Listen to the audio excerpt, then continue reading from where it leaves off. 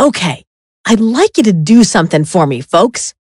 If, and only if, you're not driving, close your eyes. Apologies to the driver, but for everyone else, let's imagine it's a cold winter's evening and we're huddled around a warm campfire.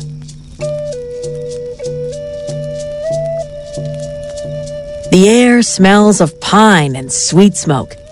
Everyone we love surrounds us, and our most respected elder begins to tell tales of the gods that came before time itself. Can you picture it? The Southern Paiute elders shared tales of their ancestors around large campfires, surrounded by the whole village.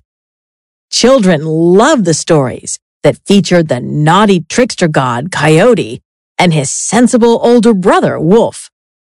You might remember them from earlier. Well, that old Coyote sure did get into some mischief.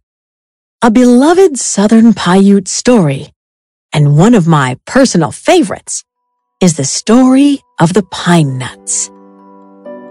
You see, a long time ago, Coyote and Wolf were traveling north when the Great Spirit approached them. "Where are you going?" asked the Great Spirit. "We're going north," said Wolf.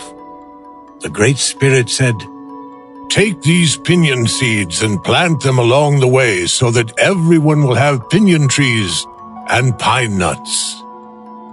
The Great Spirit then vanished, and the brothers continued on their way. Thirsty and bored, Coyote told Wolf, "Brother, you go on ahead. I will stay here and search for water." And so the brothers separated.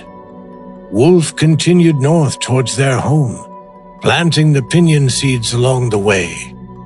But Coyote wandered off and found a new friend to play with. But after a while, he remembered the Great Spirit's request. "I must return home," he said, "but I have forgotten all about these seeds." So instead of planting the seeds as the Great Spirit instructed, Coyote threw them away and headed home. When he arrived, Wolf asked, "Coyote, brother, did you plant the pinyon seeds as the Great Spirit requested?" "Oh, yes," lied Coyote. "I planted them all the way up here." And that is why, to this day, pinyon, or what we call pine trees, grow so large to the north, where the wolf carefully planted them, but barely grow at all in the south. Thanks to Coyote.